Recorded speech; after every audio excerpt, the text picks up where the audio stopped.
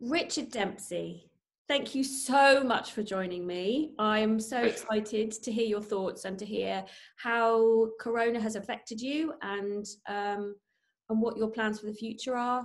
I've had some fabulous conversations already with some people, so I'm really excited to talk to you. So first of all, can I call you Dickie? Of course you can, yes. You and I have known each other for about 27 years. Yes. We went to drama school together and met. We met at the audition, didn't we? Got in on the same day together, didn't we? Yes. And I remember being completely starstruck when I saw you, which we'll go into in a minute. But first of all, just for the benefit of everyone listening, or listener, tell us about who you are and what you do, where you live, and how you've got to where you are. Well, I'm an actor. I suppose I'm what you'd call a jobbing actor. I had a sort of an unusual start as a child. I started off in an amateur theatre in my local town, well, the local amateur theatre in my town, Welwyn Garden City, which is a place called the Barn Theatre, which is this brilliant amateur theatre that has produced lots of really interesting writers and directors and actors, and I was very lucky to have that as my sort of outlet, you know. And then when I was 14, just by some bizarre piece of luck, I landed a part in The Lion, the Witch and the Wardrobe for the BBC, and that was the first thing I did. So I was suddenly exposed to over like 12 million viewers a week. You know, this is before we had, you know, cable, and we only had 4 channels at the time, maybe 5.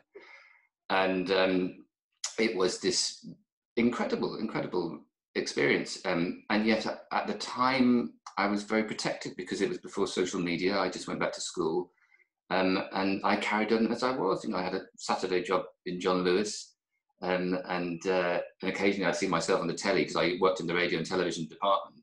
And it was amazing, but also I do feel very blessed that it was then and not now. And so it allowed me to go to drama school and meet people like yourself. And drama school was this incredible experience. You and I were 2 of the youngest, weren't we? So it was probably a different experience for us than people that might have been to university, or maybe in my case probably were more well read than I. As it was a very, very classical course. But I loved it, and I loved our contemporaries, and have gone on to become an actor, probably more for stage than TV, although the first 10 years of my career was doing television. Yes. So, and actually I was thinking what was interesting for us then at drama school is we were probably the youngest.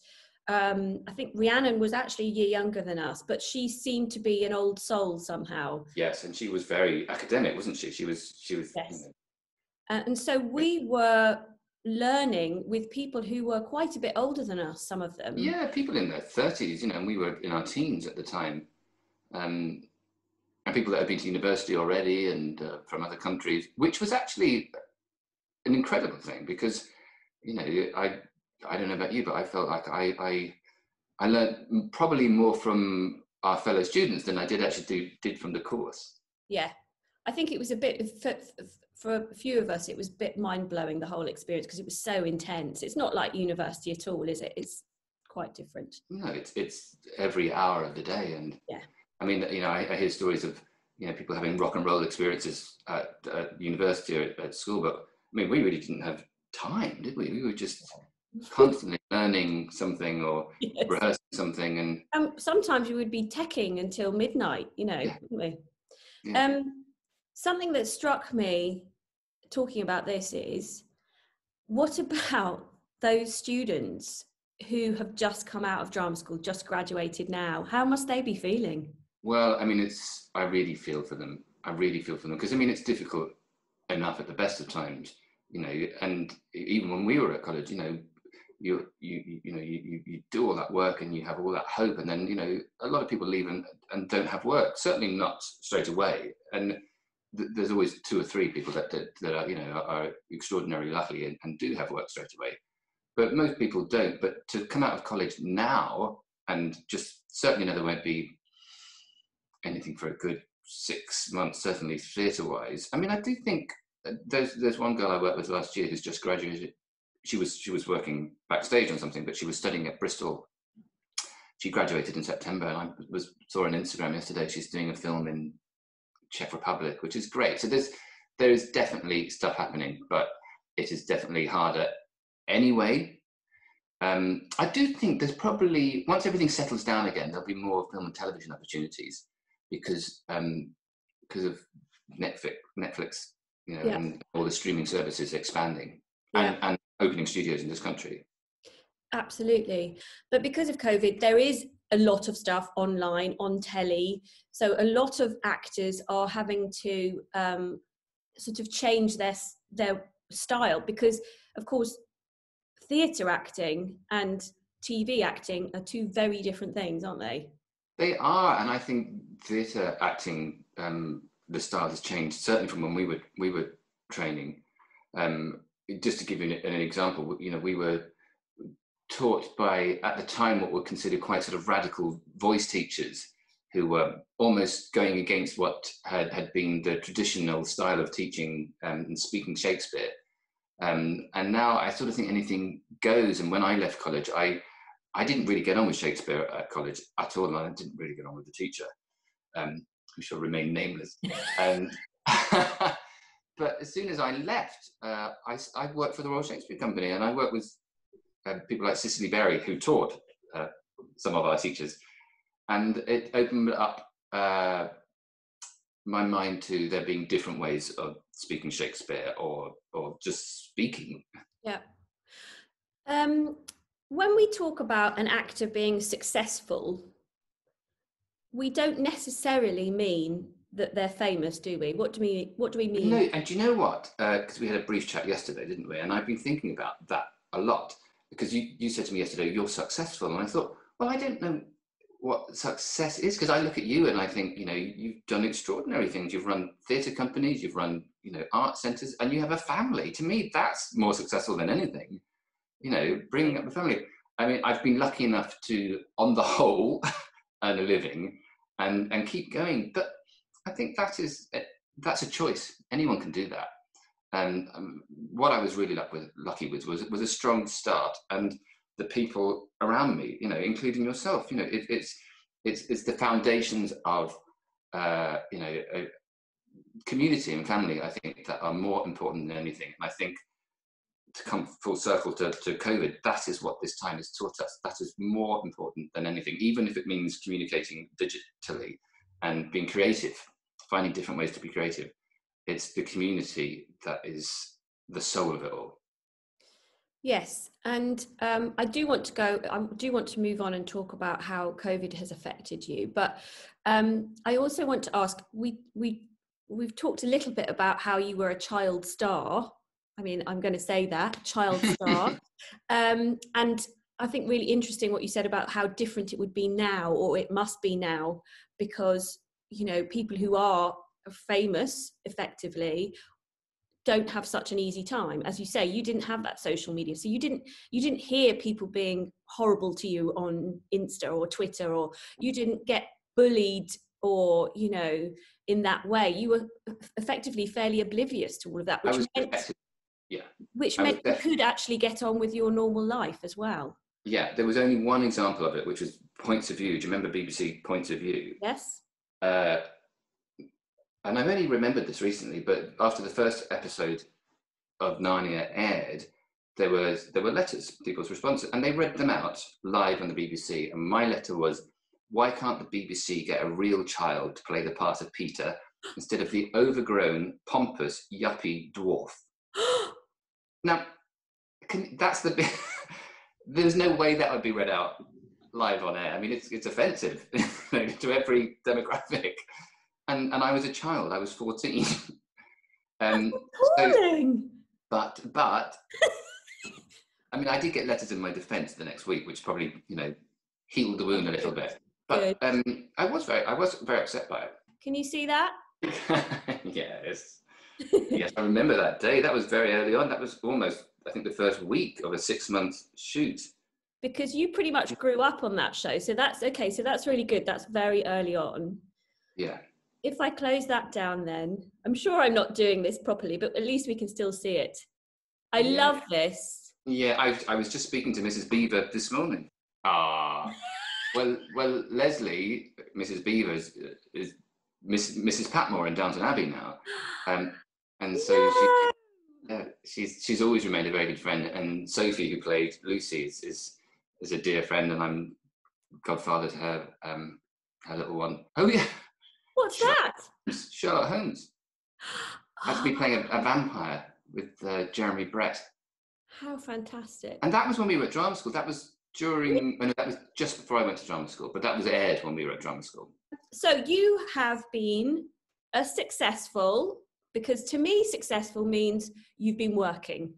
I think that's I've worked, but but there's everybody in this profession, no matter what level you're at, has sort of time out, and actually I did have some time out before the lockdown, so I think actors generally are pretty well equipped for a time like this.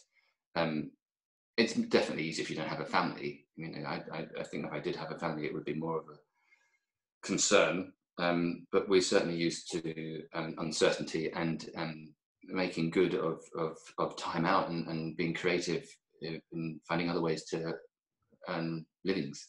So how have you adapted then over the years, but particularly now when there is no work?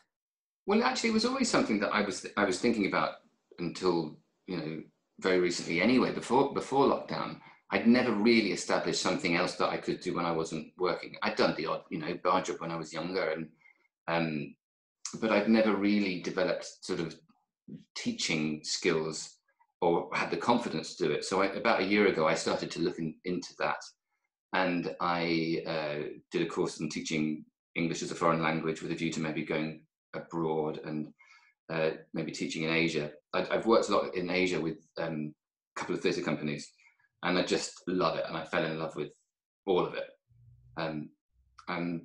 So I thought it'd be nice to spend some more time out there. But also, the idea came out of necessity because I wasn't working, and I thought, well, what's a good way to earn money and be creative and do something that I love? So, I would like to at some point teach English and incorporate that with drama in some way. Okay.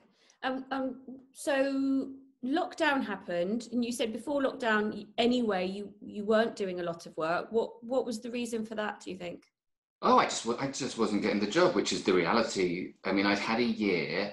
I'd finished Don Quixote for the RSC, and I'd played Don Quixote, which was the most surreal experience, because I was playing the Duke, who was this sort of like ostentatious, pompous yuppie dwarf, sort of this Duke who's very cruel to Don Quixote. But part of my job was to understudy the role of Don Quixote that was played by David Threlford, who's knocking on 70. So I spent the whole time thinking, well, I'm not going to have to do this. And David was like, I never get sick. He's hardcore RSC, Tony Award winner, who's in Shameless, and he's a proper hardcore actor and brilliant. And also I thought, well, if he's not on, nobody's going to want to watch the show. Anyway, guess what? David gets sick. So I had to do it quite a lot towards the end of the run. And it was terrifying. And then it became just, once it was in my body, actually quite enjoyable. And I loved it by the end. And I loved the support I got from people like the front of house staff. Were just incredible. I used to get messages on Twitter. This is the nice thing about Twitter, from people working front of house telling me, how the show had gone, and just, giving me encouragement. So yes, so that finished last year. And then I had a year of going up for lots of West End musicals, which is great. And it's one of my passions, as you know. But I had this year of getting through to they call it the finals, which is basically you have to learn pretty much the whole show and perform it to a panel of, producers and Americans and stuff like that. But I had about 4 or 5 projects where that had happened, So basically the whole of that year was working on shows, going through sort of recall and doing finals and just not getting the job. And that's what happens sometimes, but you don't earn money when you're going through that process. but that is, as you know, that's the reality of our profession, you know. And so when lockdown came along, I was a bit like, well, nothing's really changed for me. I've just had a really quiet year already. It was just more the financial challenges and finding ways to, you know, be creative in that way. And you live in London. We didn't establish that. You live in London, near Catford? Yeah, I'm right on the border of Catford and Forest Hill. So you can just zip into town whenever you like, on a bus or on a tube. So yeah, or a bike, actually. What's it been like in London then since COVID? It's during the first lockdown, it was really eerie. You know, I would drive through town dropping off shopping for a friend of mine that lives in London, and it would just be, you just wouldn't see anyone. It was like a zombie film. It was very strange seeing all the theatres shut and just seeing no one, because London is never completely quiet, even on a Sunday. There's tourists and there's lots of things open. So that was very strange. By about July, I think, things started to open up a little bit, and I did a workshop of a musical based around the Duran Duran songs, old and new. And it was the first time, I think, there'd been a workshop or anything sort of professional that had opened up. And that was very interesting, and it was very well put together. And we had to have our temperature taken every day. We had to put our feet in a chemical solution when we came in. We weren't allowed to leave at lunchtime, although we ended up, you know, relaxing that little bit.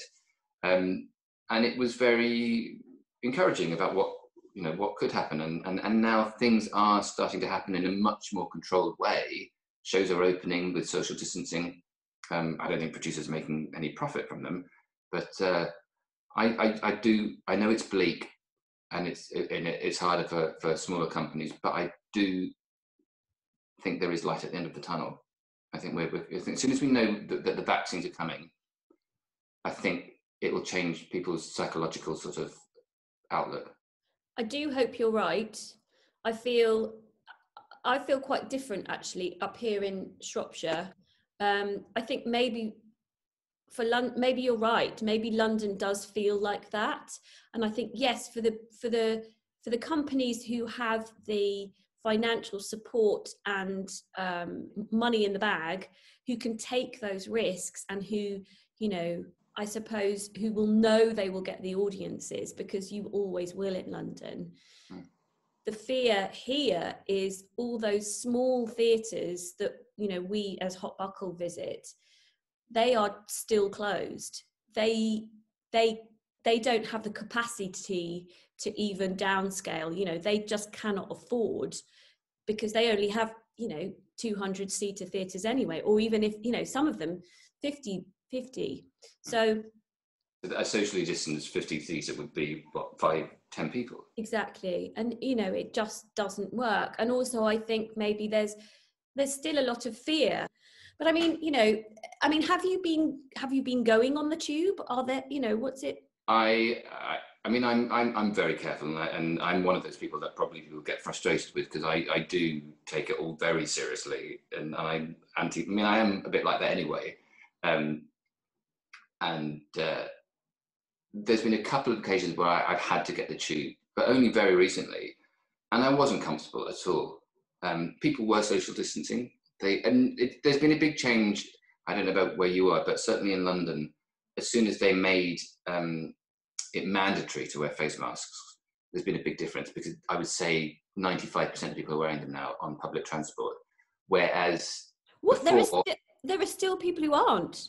Oh yeah, but before it was 50-50, definitely, and so and I was really uncomfortable with that. And I, you know, often you would say, I did one day, you know, try to be as polite as possible and say to this lady, look, I'm not telling you to do anything, but can I just ask you why you're not wearing a face mask? And she's like, oh, sorry, I've got one.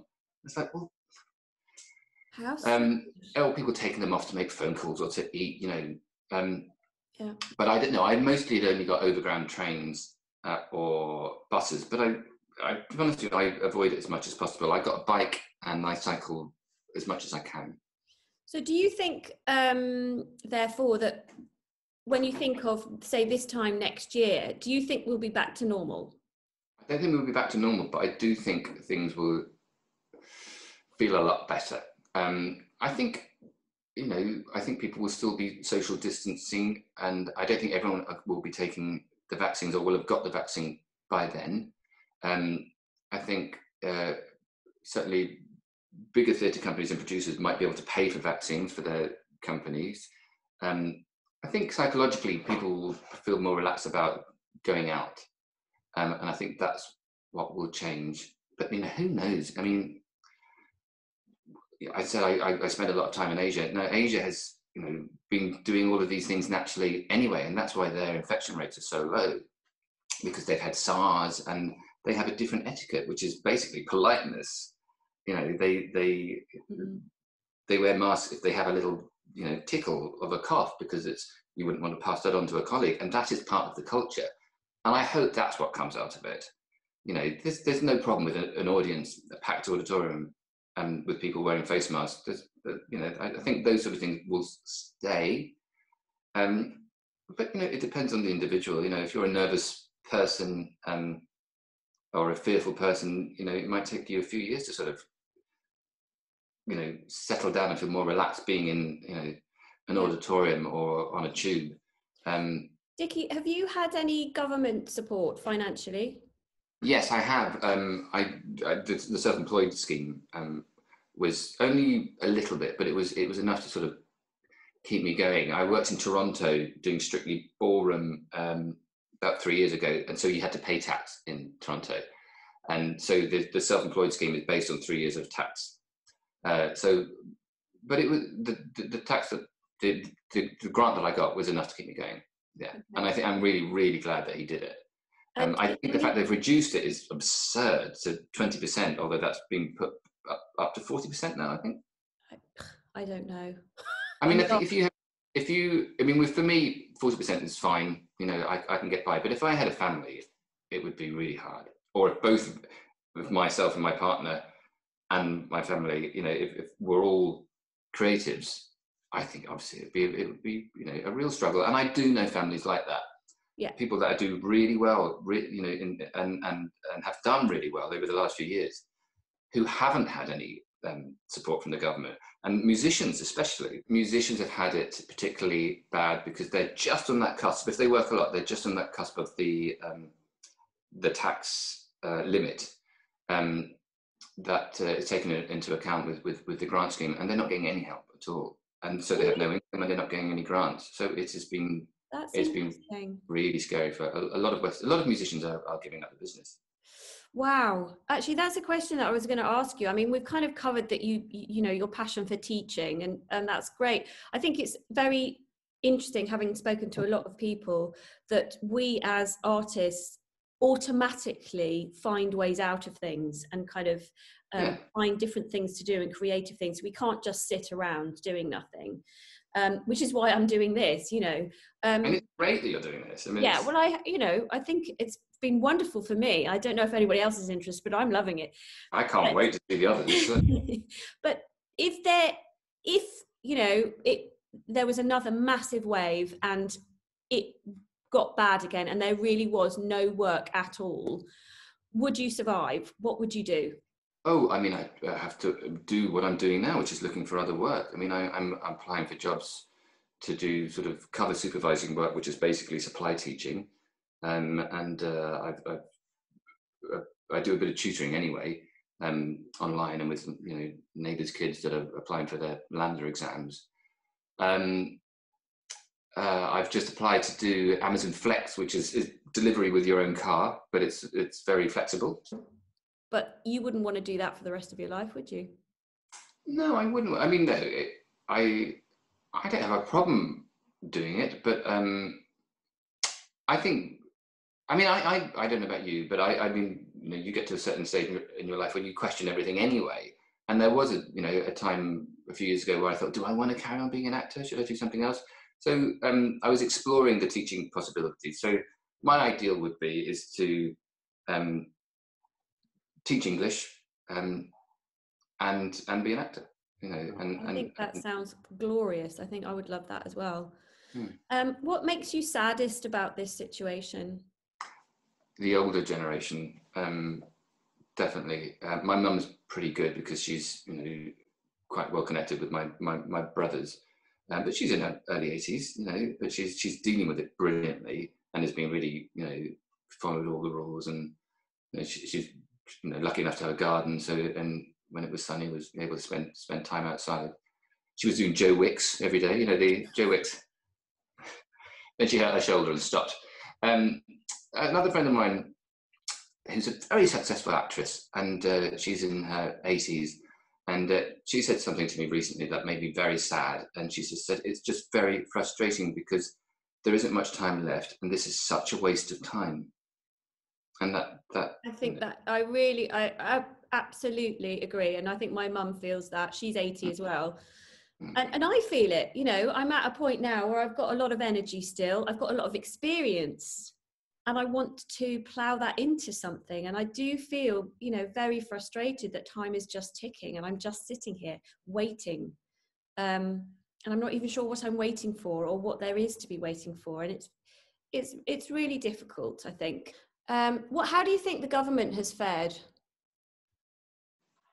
think it's difficult. I think it's difficult for all the governments. I mean, I've personally been very frustrated with the government. I think they could have acted sooner. I mean, I flew back from Thailand in January, and there were cases, obviously, in China at that stage. And I bought my mask straight away, thinking like, well, you know, we're going to be told to everyone wear face masks here. And it was not till the end of March that they did anything. And at that stage, they still weren't telling people to wear face masks. They were telling people not to wear face masks.